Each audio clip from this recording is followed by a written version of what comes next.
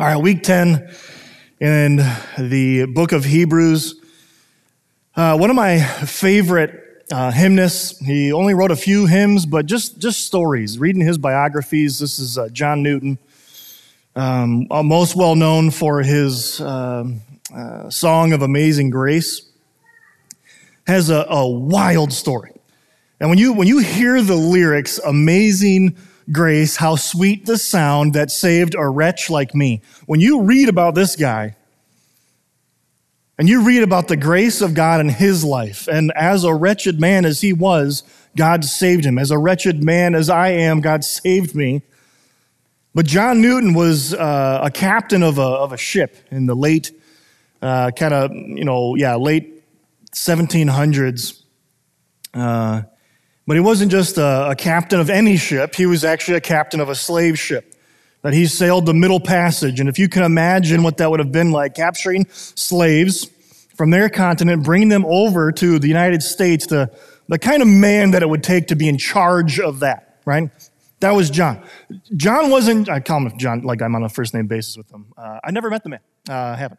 But John, he not only was that kind of man, but he was also an alcoholic, and in a really bad way. Abusive to, obviously, the ship, the people on the ship, abusive to his crew, but even to himself. That there's a story that he got so incredibly drunk on his own ship one time that he actually fell overboard, and his crew hated him. So they didn't, hit the brakes. I know you can't do that on a big boat. But they didn't turn around. They didn't throw him let's send out the little life raft or whatever. They didn't do any of that. They harpooned him. Okay, they threw a harpoon at the guy, and it hit him in the hip, and they just drug him on board. Okay, why not? Okay, and that's wild.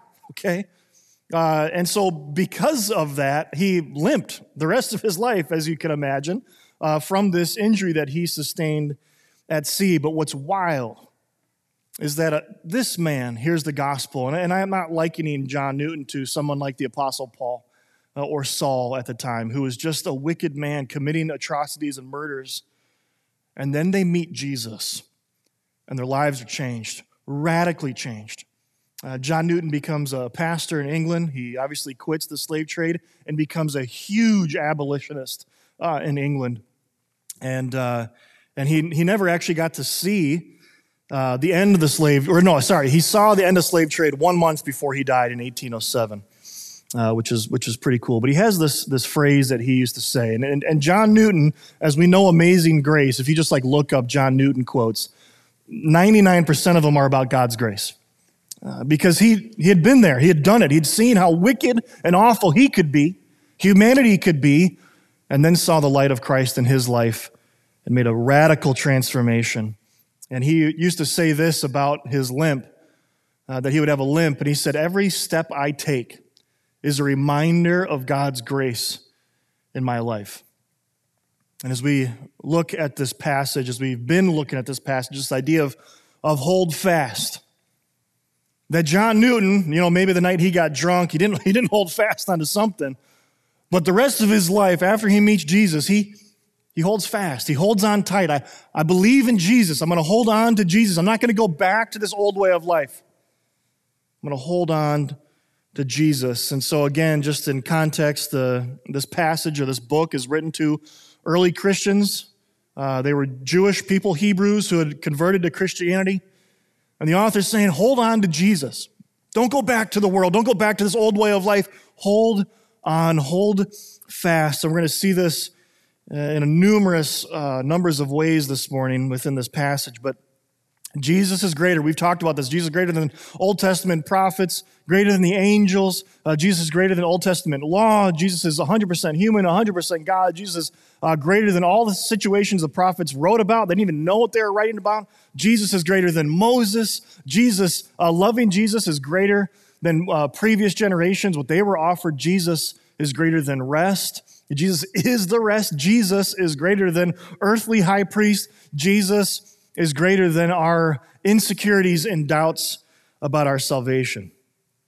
That's where we've been. Those have been the previous 9 weeks. And as we jump into 10, and again, I don't want to just, because I do think this is important to be reminded of, that as we look at salvation, what it is, it's eternal life. I can't lose something that's eternal. Salvation is a gift of God's grace. If I didn't do anything to earn it, I cannot do anything to unearn it. I can't do anything to lose it. We've been adopted into his family. And again, we need to rethink how we use that phrase. Can I lose my salvation? We're thinking about it wrong. We can't say that I lose my salvation. We have to say, did God lose me? The answer is no.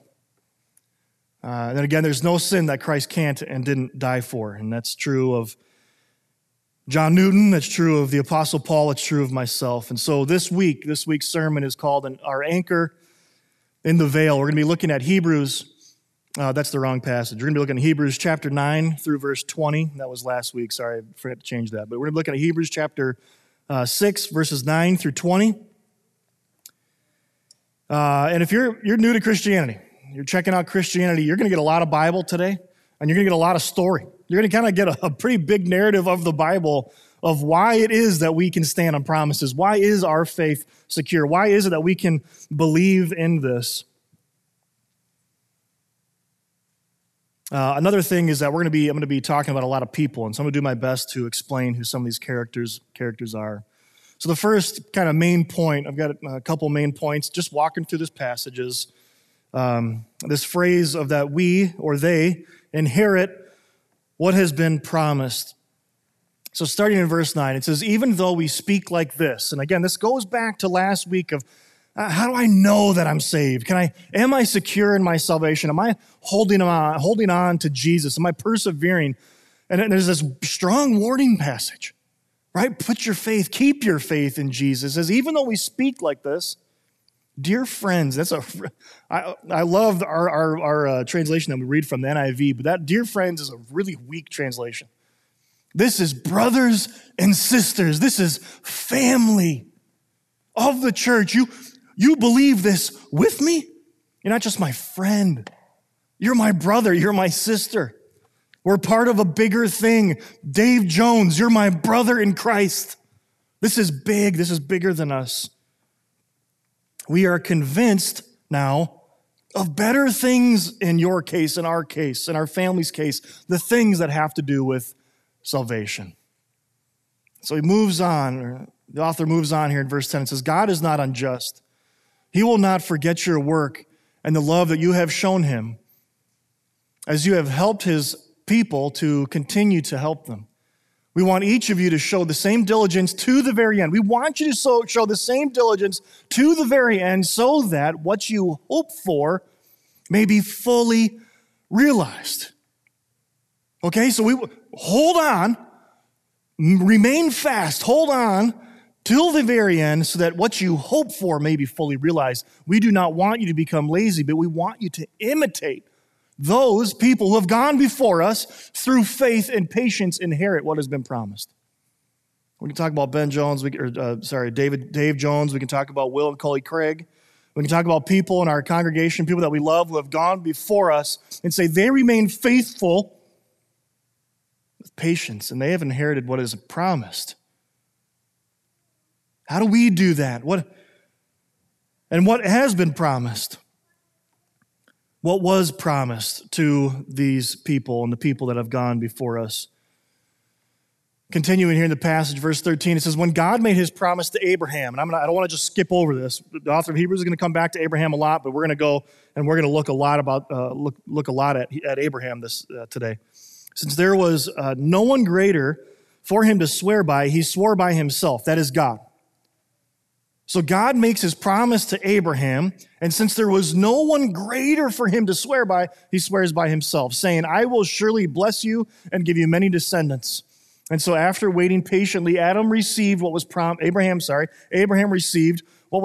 So Abraham, just like the people in the previous verses that we were looking at, they waited patiently, they believed, they held fast to God. Abraham received what was promised. What was promised to Abraham?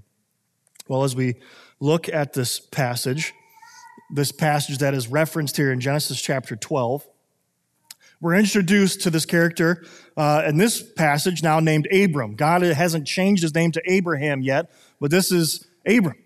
This is the one who believed the promises of God. And so it says this, just for timeline, we're only in Genesis chapter 12. So you have creation, everything's good.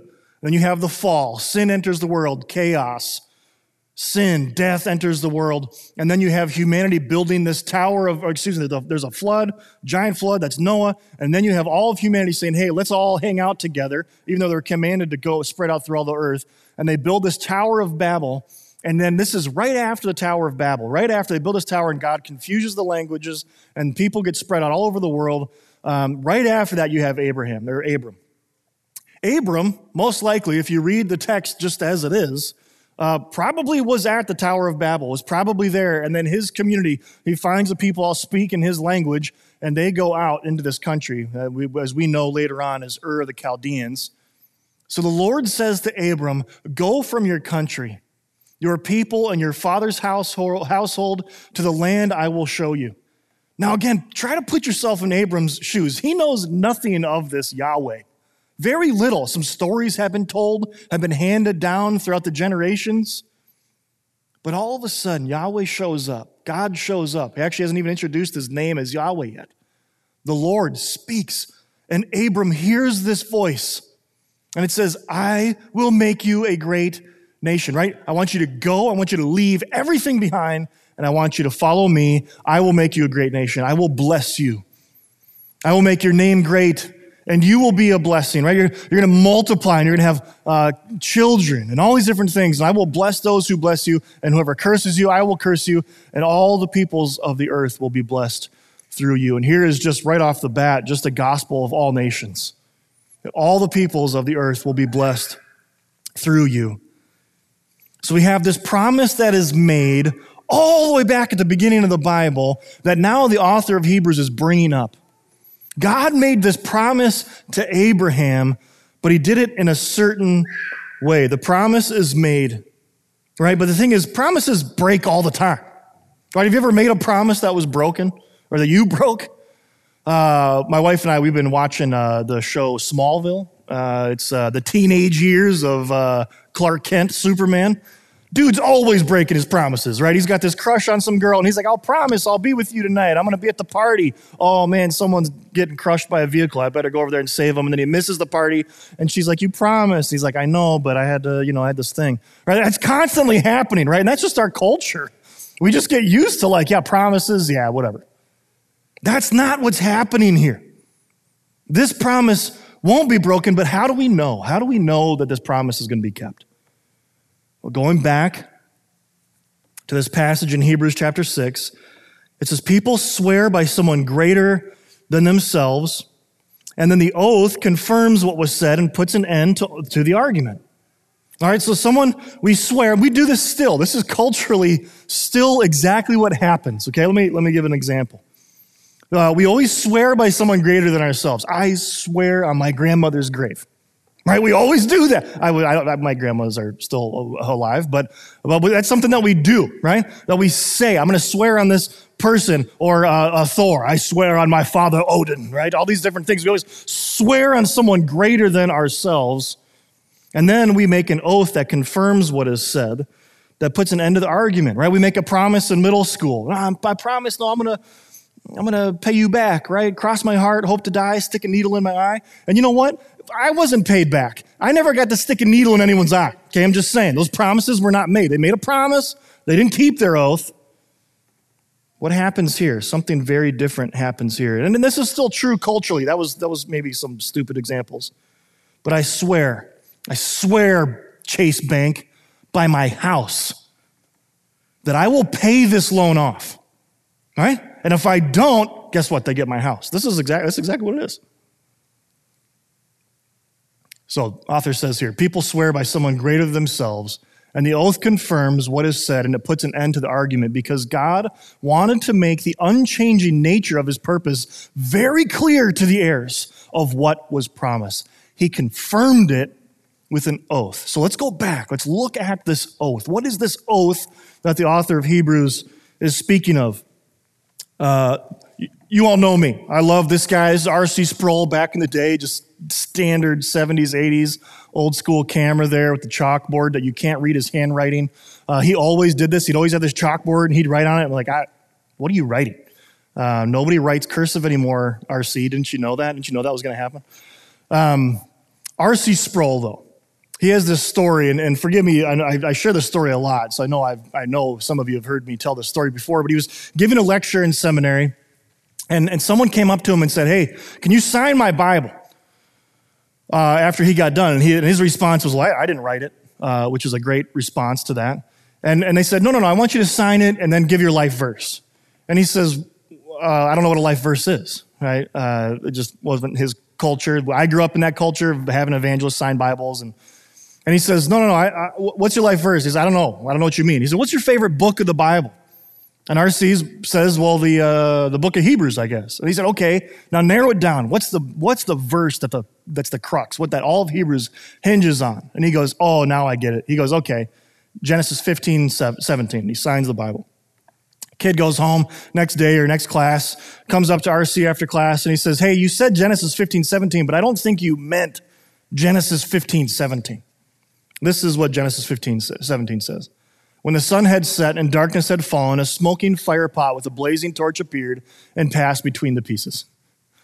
That's the verse that R.C. said, this is my favorite verse in the Bible. He says, you must be mistaken. And R.C. said, oh, no, that's exactly what I meant. Do you understand? The entire Bible hinges on this verse. You take this out of the Bible, we don't know about it. We don't know if anything's true.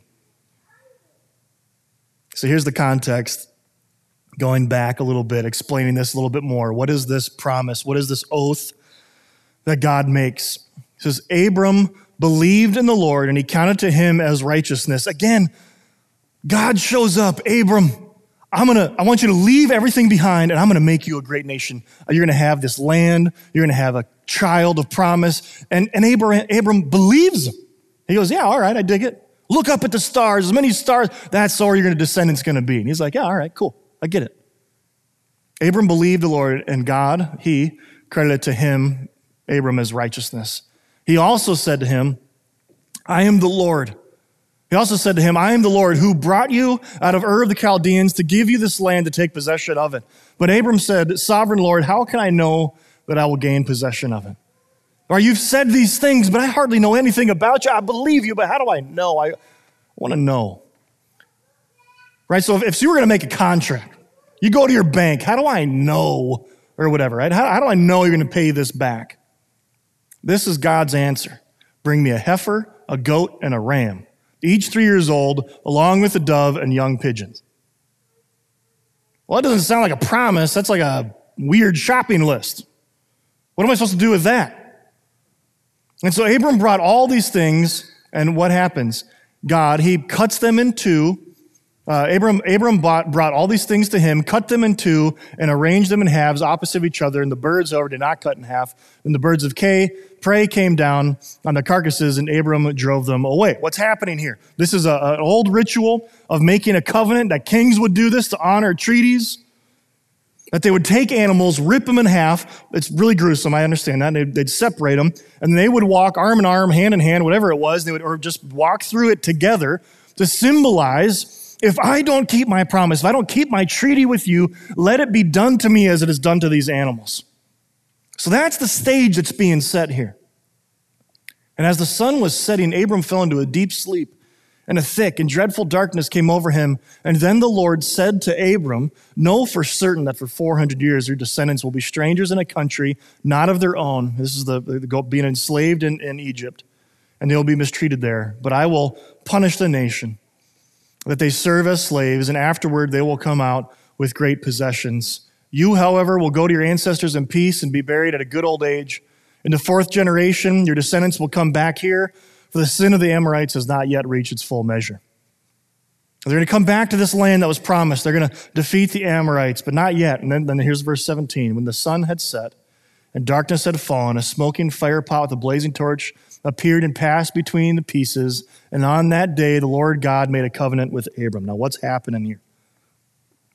So God makes this covenant with Abram, but now instead of saying, Abram, I want you to walk through these carcasses with me, so that Abram, if you break this covenant, let this be happen to you. He doesn't. He walks through, God walks through by himself, and he makes a covenant with himself. And he says, if I don't keep this covenant with you, let this be done to me. In other words, God says, I'm staking my own deity on making sure that this promise stays true. That if this promise doesn't happen, I cease to exist. That's the promise. Why? Because there's no greater name than God. He has to swear by himself. So he swears by himself. Abram does nothing. God knows there's no greater name to swear by, so he swears by himself and he passes through the animals alone. So how do we know that the promise will be kept? Right? That was Abraham. That was thousands of years ago. How do we know that this promise is going to be kept? Well, let's go back to our book of Hebrews. It says, God did this thing by two unchangeable things. What are the two unchangeable things? His word, or swearing this word, I swear this is going to happen, and his oath, this covenant. These two unchangeable things in which it is possible for God to lie. He doubles down. It's impossible for God to lie. Who have fled to take hold of the hope set before us may be greatly encouraged. We have this hope for an anchor for the soul, firm and secure. So we who have fled and take hold of the hope set before us be greatly encouraged. What is the hope set before us? How do we have this hope? God made his promise to Abraham, but because God made a new covenant in Jesus Christ, he made another covenant with himself, but no longer is it God passing through the carcasses of dead animals. God becomes the animal that's going to die. It's an oath, a covenant that makes with himself with the shedding of his own blood.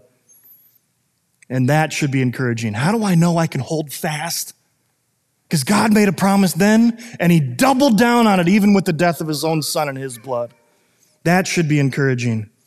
And this promise that God made with himself, if it doesn't come true, then God will cease to exist. And I think that we can hold tight to that promise. And then it talks about this hope that we have as an anchor. We all know what an anchor is. I'm not necessarily a big boat guy. Big boats freak me out. Ocean freaks me out, man. I don't know what's in it. It's scary, man. I'm not a fan of the ocean, but if I was on a really big boat, I want to know that there's a really good anchor. Right? And these huge boats have these huge anchors. They drop it down and it lashes on to solid ground. But what's interesting is that we use this language. We know what an anchor is in our context. What's really cool about this passage is it meant the exact same thing back then. And it was even used in language of like, what is my anchor? Pythagoras, the Pythagorean theorem. Pythagoras, the mathematician, he said this. He said, wealth is a weak anchor. Fame is still weaker. What then are the anchors which are strong? Wisdom, great-heartedness, courage. These are the anchors which no storm can shake. And what's interesting, as wise, as talented as Pythagoras was, he didn't anchor himself in the good news of Christ, because we can all be courageous and we can lose that. We can all have good-hearted and be brought face to face and lose that. We can be wise, but there's always somebody wiser. As I was looking for this anchor in the veil, that there's this massive storm. This was another church. I don't know the name of the church, but Anchor Beyond the Veil. Right, that we had this anchor, and a veil is just another name for a storm, a swell. And this picture just drives my logical mind crazy. How is this giant anchor being shot up into the clouds? What is it latching onto? It's just confusing to me. But I get it. I get the premise of this. Okay? But you got these ships that are just going crazy. On the surface, it's chaos. But they're grounded. They're grounded on something safe and secure. And again, what's really cool, though, about this is that this phrase and what's happening here in the book of Hebrews, and what the author is doing here is playing this language, this I don't know, some kind of literary device of a double meaning with this: anchor in the veil, anchor in the curtain. So he says this, or they say this in verse 19: we have a hope as an anchor for the soul, firm and secure, right? That in the midst of a storm, I'm secure in a veil. But then it enters in the inner sanctuary. This anchor enters the inner sanctuary behind the veil, behind the curtain. I know I've shared this a lot of times, but this old temple that Christ would have seen, the temple of Herod, that was massive, that you had kind of in those big, huge gold doors there, and you can hardly even see how tiny the people are in comparison to this. They'd go in through those doors, and they'd enter the holy place. Only priests were allowed in there. They'd go into the holy place, but then behind this massive curtain, it was a breadth of a hand thick, 5 to 6 inches thick was this curtain. And behind that was the Holy of Holies, the most holy place. The Ark of the Covenant would be, the high priest would go in there one day out of the year, perform a sacrifice, and get out. Why? Because you approached God with fear and trembling. God was far off for almost everyone except for one priest one day out of the year. It's terrifying. But now, what happens? Jesus says it is finished. He gives up his spirit, and it says the veil in the temple was torn in half from top to bottom. That God rips this in half, and what happens? He now invades the space. That he's no longer far off. He's no longer hidden behind a curtain that keeps people safe. He says, no, I'm here. I'm claiming dominion over this. Why? Because the promise was kept. The promise was kept in Jesus. In my Son, my blood was shed for you and for my sins. So this oath, this covenant, his blood, now all people are brought near. So the end of the passage here, I just want to finish it. I'm not really going to make a lot of comments on this. It says, where our forerunner, Jesus, has entered on our behalf. Jesus going through the veil, Jesus being our mediator, our arbiter that is between us and God, has entered in on our behalf, and he has become our high priest forever, which we talked about high priest a little bit a couple weeks ago, but in the order of Melchizedek. Again, who is this Melchizedek? Next week we're going to talk about that. So that's all I'm going to say about Melchizedek. Great guy, but we'll learn more about him next week. So Jesus being our anchor in the veil allows us to find grace and help us when we're in a stormy veil, in our time of need. We already looked at this passage, but this is Hebrews chapter 4, 14 through 16. It says, therefore, since we have a great high priest who has ascended into heaven, Jesus, the Son of God, here it is again, let us hold firmly to the faith that we possess. For we do not have a high priest who is unable to empathize with our weakness, but one who has been tempted in every way just as we are, yet he never sinned. Here it is. Let us then approach God's throne of grace with confidence. How can we do that? There's fear and trembling. It's unapproachable. How do we do that? Because Jesus is our anchor in the veil, in beyond the curtain, into the most holy place, and we can do this with confidence so we may receive mercy and find grace to help us in our time of need, to help the Jones family in their time of need, to help us with whatever it is that we're struggling with. It could be addiction, it could be infertility, it could be a job loss, it could be wanting a promotion, needing a promotion, it could be falling behind on a payment or a loan or whatever it may be. I need grace. And God's grace is sufficient. God's grace is good. It is empowering. And it's a double-sided sword of we receive grace, but it's that grace that allows us to approach the throne of grace to find our help in the time of need. John Newton once said this, if the Lord be with us, we have no cause of fear. His eye is upon us, his arm over us, his ear open to our prayer, his grace sufficient, his promise unchangeable. We can stand on these promises fast and secure. And so gospel application is hold fast. You, whoever you are, hold fast. Hold fast to Christ in every circumstance, to the anchor in the veil. How do we get to do this? Because the promise that was made equals unchangeability. He can't undo the covenant which he's made with his own blood. It means his grace equals sufficient because he said it would be. My grace is sufficient for you. And God is not a liar. He doubled down on what he has said. So when your boat is being rocked, we have an anchor to hold within that stormy veil. But my anchor also holds within the veil of the presence of God.